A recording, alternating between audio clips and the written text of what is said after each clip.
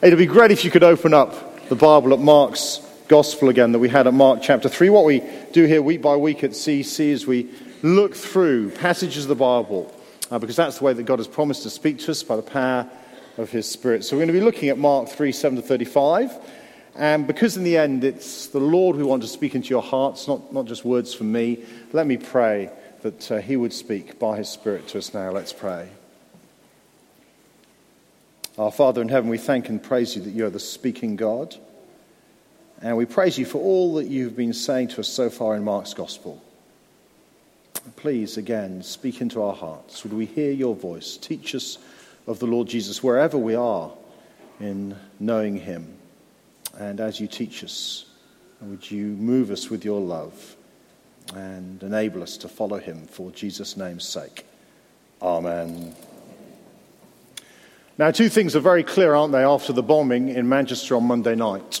One is this: family is very precious. I guess if you have children, you suddenly felt you wanted to pull them a little bit closer. James Corden said, we'll all go home and hold our young ones a little tighter this evening. And the second thing is this: the world is filled with evil. And those things were probably no more summed up than when Olivia Campbell's picture came up, were they, on Tuesday morning? This photograph that haunted us.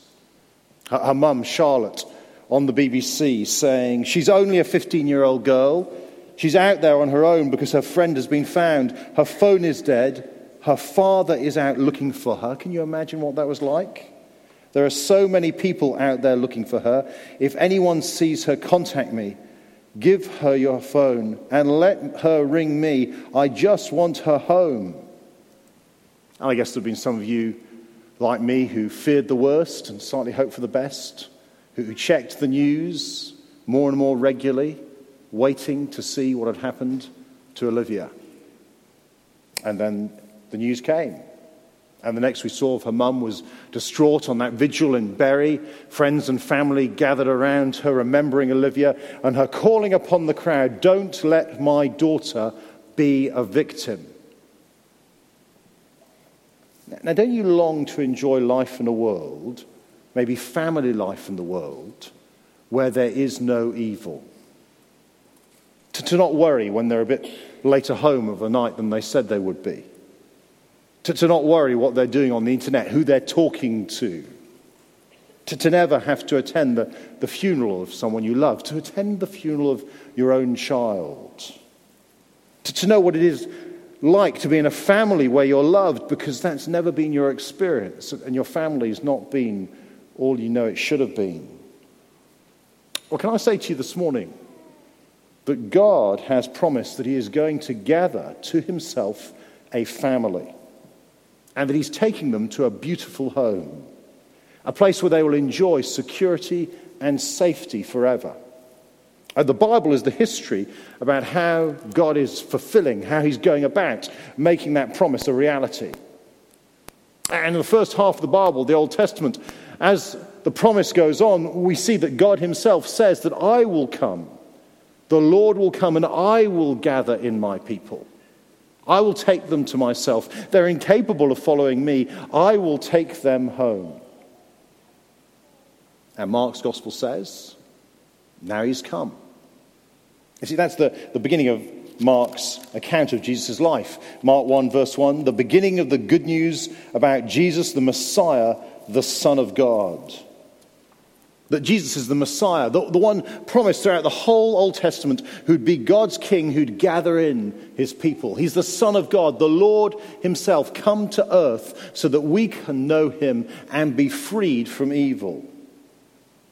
And the question in Mark 3 is, well, who's going to be in God's family? Who is it that the Lord is gathering to himself? And if you're here today and you're someone who's not yet a Christian, who knows in your heart that following Jesus Christ isn't what you do day by day, well, I hope by the time you get to the end of this passage, you'll see why Jesus' family is not just the best news in the world, it's actually the only hope for a world where evil reigns. So here's the first thing we see. We see the head of the family. You see, Jesus' big news, chapter 3 and verse 7, Jesus withdrew with his disciples to a lake and a large crowd from Galilee followed. The crowds have found out his latest location, but Mark wants us to know where these crowds are coming from, because that's very significant. There's that list of names in verse 8. When they heard all he was doing, many people came from Judea, Jerusalem, Idumea, and the regions across the Jordan, and around Tyre and Sidon. See, Judea and Jerusalem were at the heart of God's promised land, the place that he promised his Old Testament people, the Israelites, would be their home, their safe place. Idumea is to the south. Judea is off to the east. Tyre and Sidon is to the north. What Mark is saying is people were coming all from every corner of God's family home to Jesus. And they were coming long distances. Idumea to the south is about 100 miles from Galilee where Jesus was. And when you take into account the windy roads, that means that some of these people were walking over a week just to see Jesus. And when they saw him, he was doing all the things the promised Messiah would do. He was healing people. He was casting out impure spirits. He was teaching with authority. So the evidence is clear. Here is the man who's gathering God's family, and as he does it, he does exactly what the Bible promised the family gatherer would do. Here is the Lord come to his people, the head of the family. Now, squeezed in amongst the saddened news of the atrocity in Manchester this week was the death of Roger Moore, Sir Roger Moore. And if you're like me, you grew up in the 70s and 80s, Sir Roger Moore is James Bond. And he played Bond, and he was quite a suave character. And apparently, he as a bloke, he was a charming sort of bloke. There was a news article I read about one guy who's a journalist, cinema journalist these days, and he said as a 7-year-old, he saw James Bond, Roger Moore, in a French airport. And so he said to his granddad, I'm going to go and get his autograph. So the 7-year-old trooped off, got the autograph. Roger Moore duly signed it. He came back to his granddad, and they looked down together, and there was this scrawl. And then rather disappointingly, the boy saw a name that he didn't know at all, Roger Moore. So his granddad said he'd go and sort it out. He went to see Roger Moore, and Sir Roger Moore called the boy over, and he said this to him: I have to sign my name Roger Moore, because otherwise Blofeld might find out where I was. And he asked the lad not to tell anyone he'd met James Bond. He looked like James Bond. He sounded like James Bond. He was James Bond. Jesus is the Messiah. He does the things the Messiah should do. He sounds like the Messiah. He gathers in people from the Messiah's home country. He is the head of God's family, the rescuer. We've seen already in Mark's gospel, the crowds are amazed by what he does. They say, we've never seen anything like this. And no one had ever seen anything like Jesus, and no one has ever since seen anything like Jesus. Now, Mark's readers need to know that, because the last thing that happened in Mark 3:6 was the religious leaders got together with the political hierarchy and plotted to start killing Jesus. You see, following the Lord Jesus Christ is not always easy.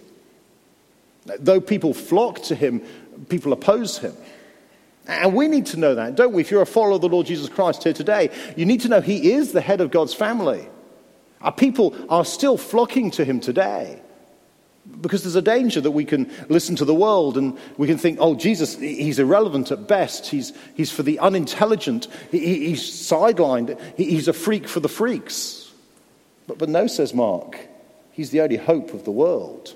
He's the Lord on his earth. He's the one who's come to gather in God's family. Though it doesn't appear that that's what Jesus wants in terms of popularity. Can you see that in chapter 3 and verse 12?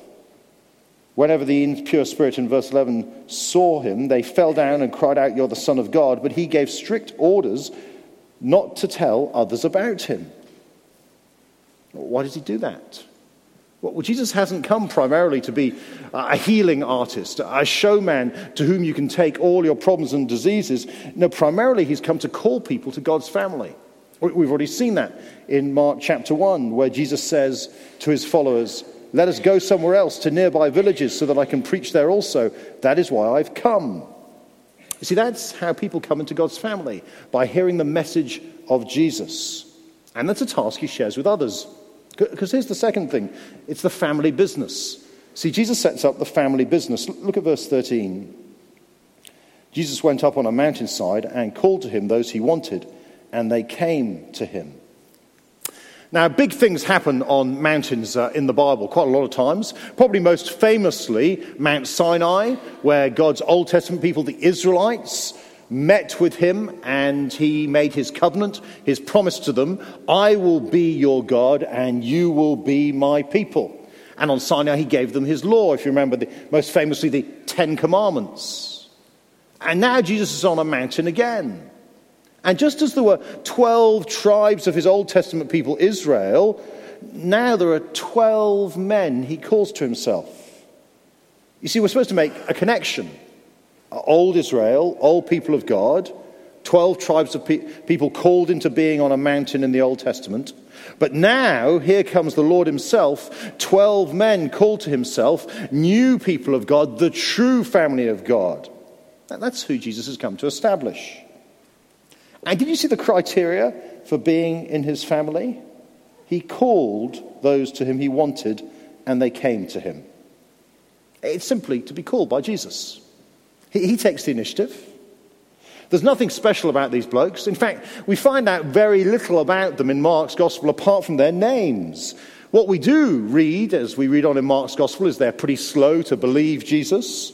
They like to brag about how great they are, that they deny Jesus when they're put under pressure, and finally they desert Jesus when he needs his friends the most. They're not the sort of people you'd call to yourself, but they're still called by Jesus, called into a relationship to be with him. And they're chosen for a specific task. We can see that down in verse 14 and 15. He appointed 12 that they might be with him and that he might send them out to preach and to have authority to drive out demons. That's just what Jesus has been doing.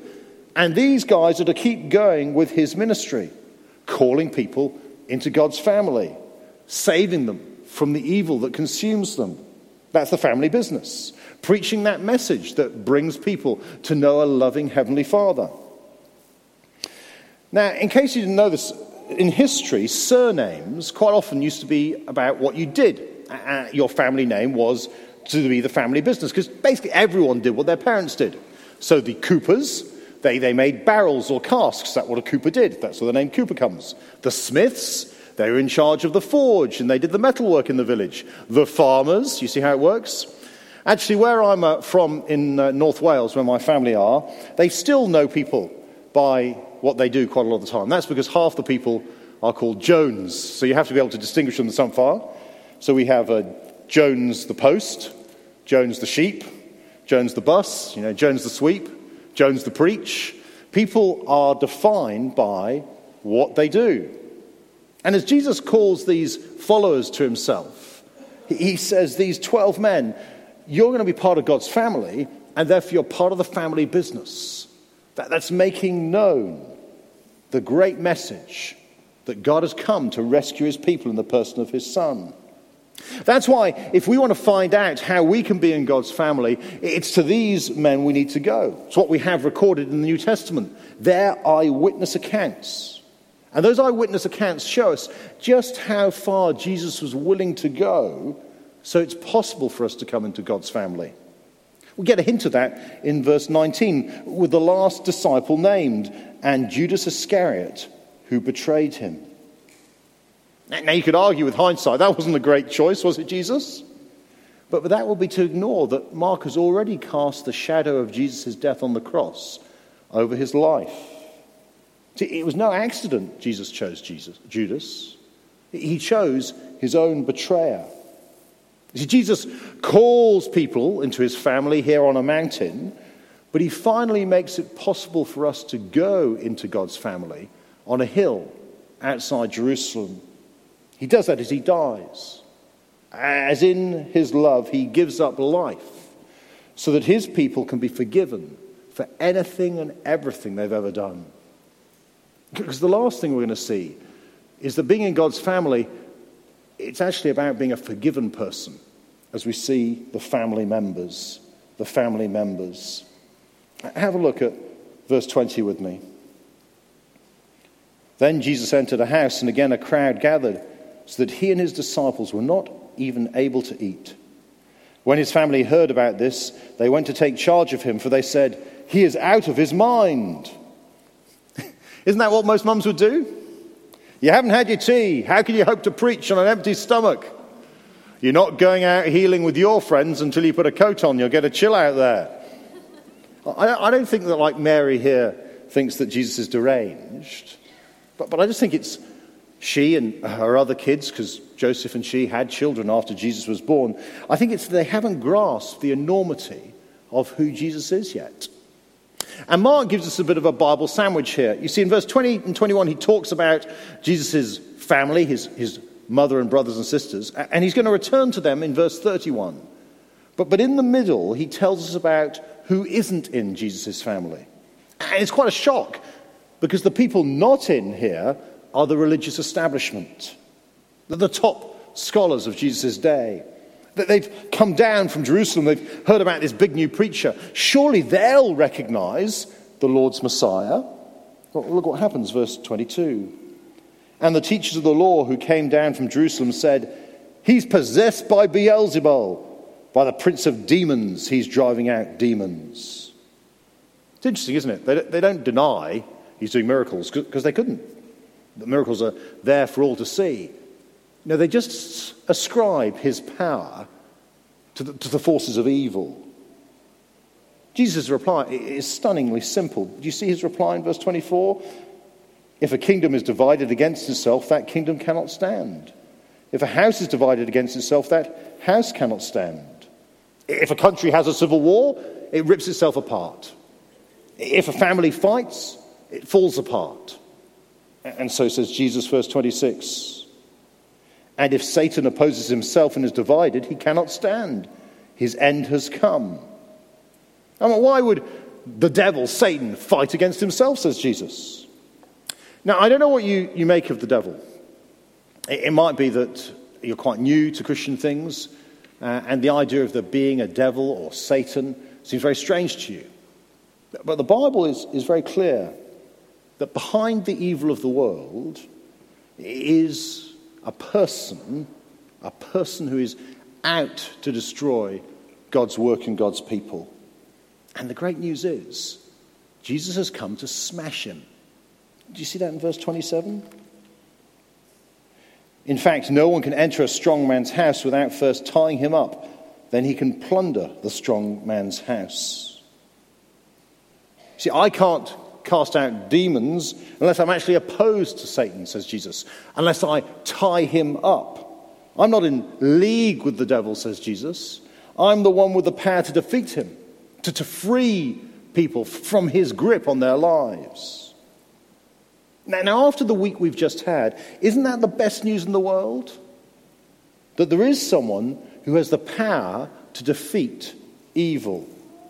Someone who's come to gather his family out of the clutches of evil and take them home to safety.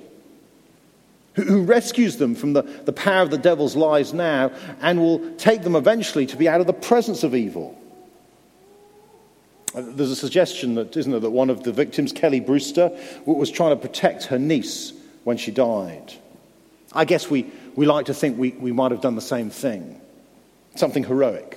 Blokes always think we can do heroic things. Very often, I don't know if I'm the only bloke, we play through the scenario where we do the heroic thing when our family is under threat. For instance, I love the film Taken. I know I shouldn't like the film Taken. I am a purist. It's only Taken 1. I haven't watched Taken 2, 3, 4, 5, 6, however many of them are. Now, I don't want to wreck the plot because the plot is quite subtle to you, but let me tell you. In the film, Liam Neeson's daughter is kidnapped by human traffickers. Little do they know that Liam Neeson is, as surprisingly happens in films, an ex-CIA operative. The world is full of ex-CIA operatives. And as he says it, he has a certain set of skills. Now, not wanting to ruin the sophisticated plot for you, let me tell you what happens. In the end, he gets all the baddies around Paris with varying degrees of violence, and he rescues his daughter from the clutches of evil. And as blokes, we think, that's great. I'd love to do that. I mean, if you watch a bloke walking out of action, next time you go and see an action film, ladies, watch how the blokes walk out. This is true. You go to the cinema, and they've watched an action film, and they walk out like this. Yes. They're on the prowl, and what they're thinking is, if anyone went for me in the car park, I'd have them. I've watched Liam Neeson. I have a certain set of skills. You see, we love to think we could rescue our family. But the problem is this: we can't. I can't save my family. I can't save them from the evil in the world around them. I can't save them even from their own selfish and destructive desires.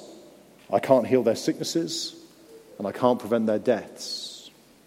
In fact, if you asked my kids to tell you what it was like in our household, I'm sure they'd tell you, well, some of the time it's actually my dad's sin, my dad's evil heart that brings misery into my life, not my dad's love that saves me.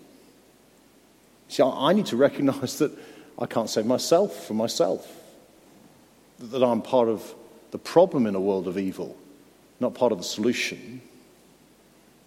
But Jesus rescues people from the clutch of the devil, from the one who's bound them over to the lie that, look, reject God and live for yourself, it's best.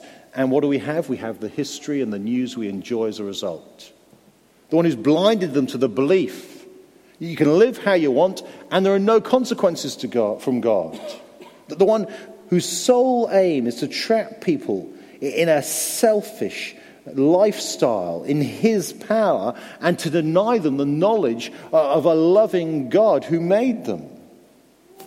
And Jesus has come to bring people out of that into God's family, where they know a loving Heavenly Father who sent his one and only Son, the Son who came to die for them.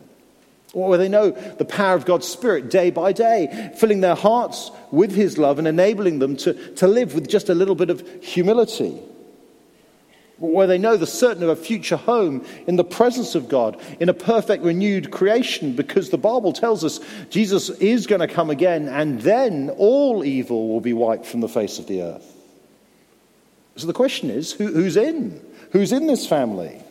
I mean, doesn't everyone want to experience that?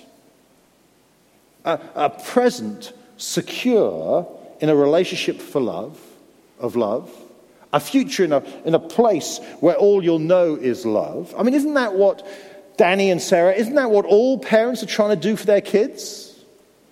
Trying to do, and if we're honest, failing?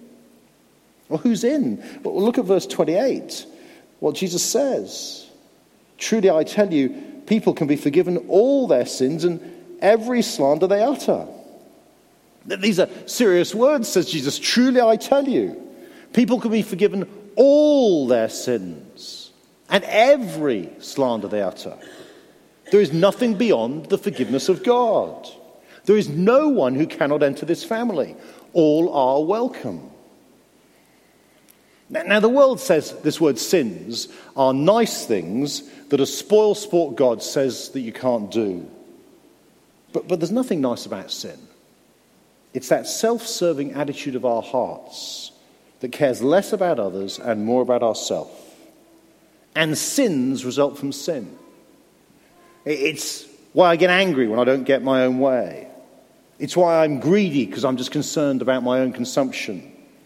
It's why we hate when other people just don't make us feel good about ourselves. And what does Jesus say? I tell you the truth. People can be forgiven all their sins and every slander they utter. Whatever you've done, however bad, even if you've bad-mouthed God himself, forgiven through the death of the Lord Jesus Christ at the cross. You see, Jesus doesn't just say you can be forgiven. He goes and makes your forgiveness possible by dying in your place. That's where Mark's gospel is heading, to a cross outside Jerusalem in chapter 15, where Jesus dies to bear our sins. I was chatting to two people recently. Both have become Christians in the last year.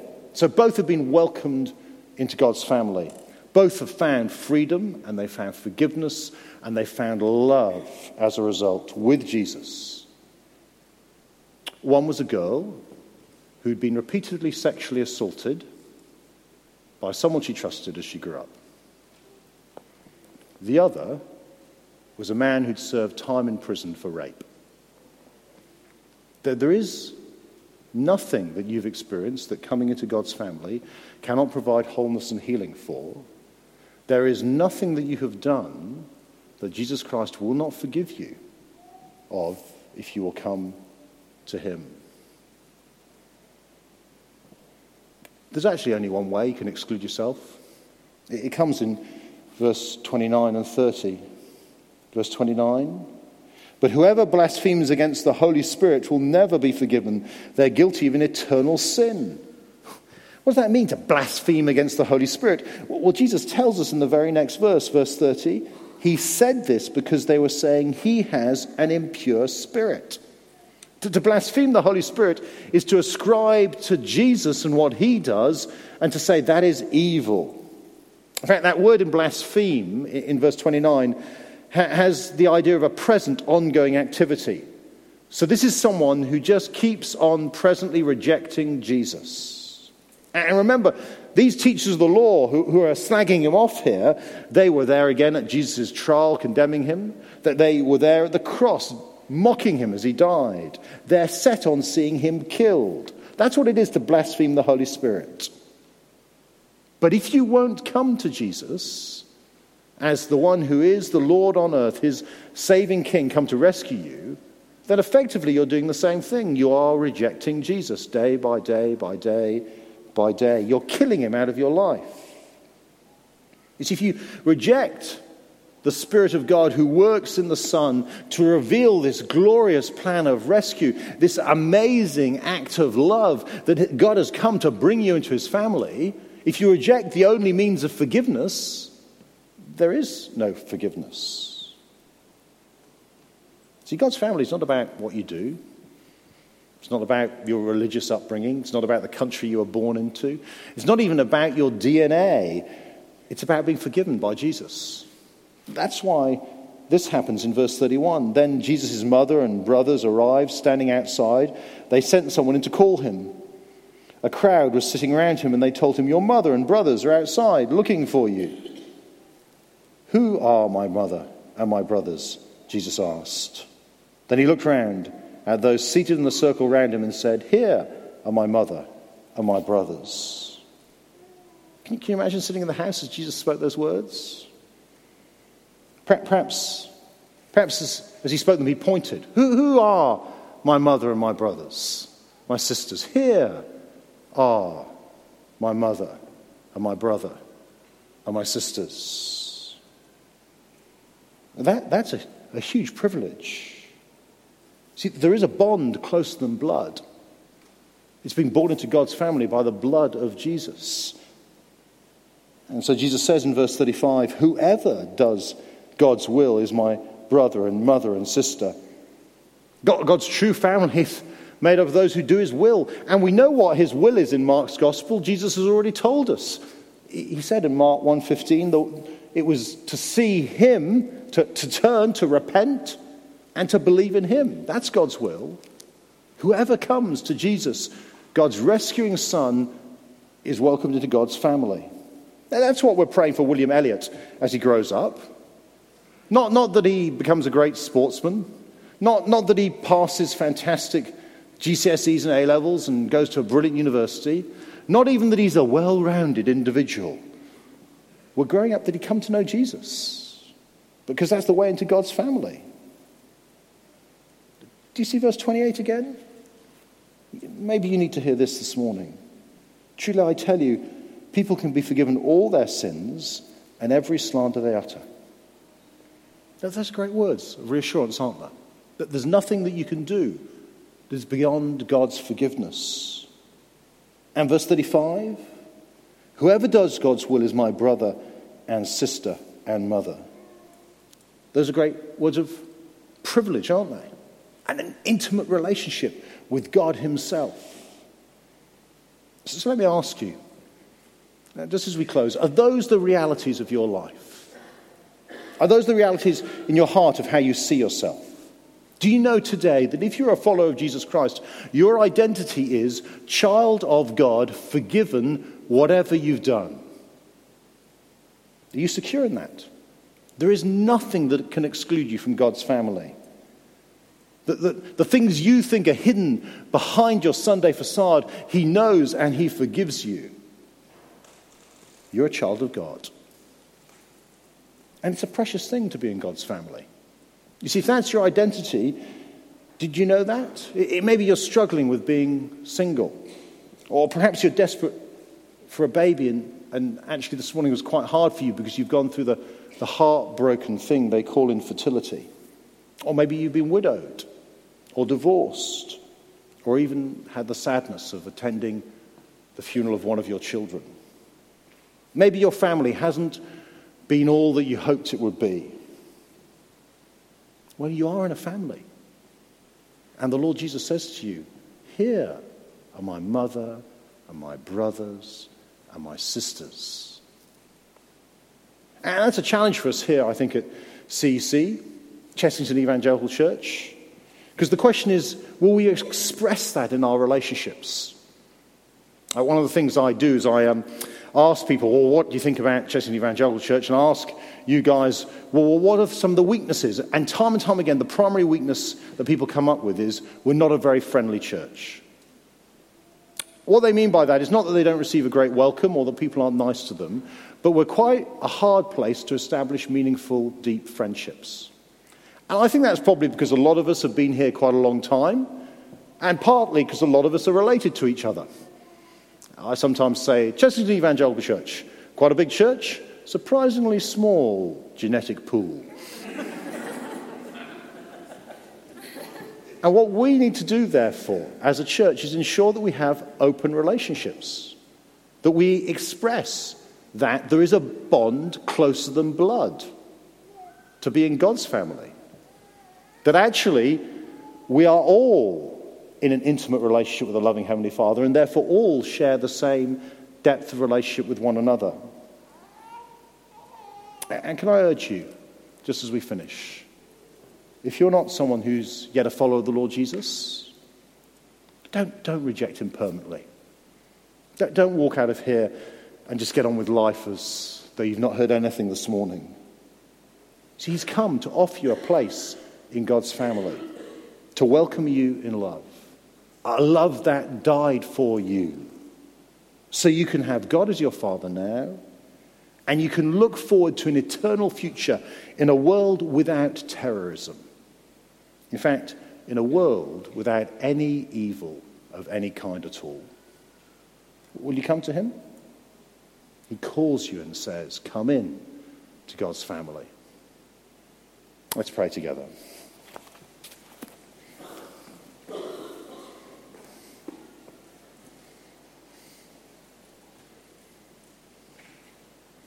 Our Father in heaven, we are all children. By nature, we have had fathers and mothers. But our experience of family is something that's very, very different. Even talking about family can be hard for some people. It can bring tears to their eyes. Whereas for others, it brings a smile to their face and many happy memories, much hope for the future. Thank you so much, our loving Heavenly Father, that actually this whole concept of family has its root in you. And that you're the God who through history is calling people into your family through your Son, the Lord Jesus Christ. And that the only way that we can exclude ourselves is by rejecting him. Thank you so much. There's nothing that we've done or said that cannot be forgiven. And there's no way that we can be taken out of your family if we trust in Jesus. Please, would that be our identity day in, day out? And as that's our identity, would you help us to love one another accordingly? For Jesus' name's sake. Amen.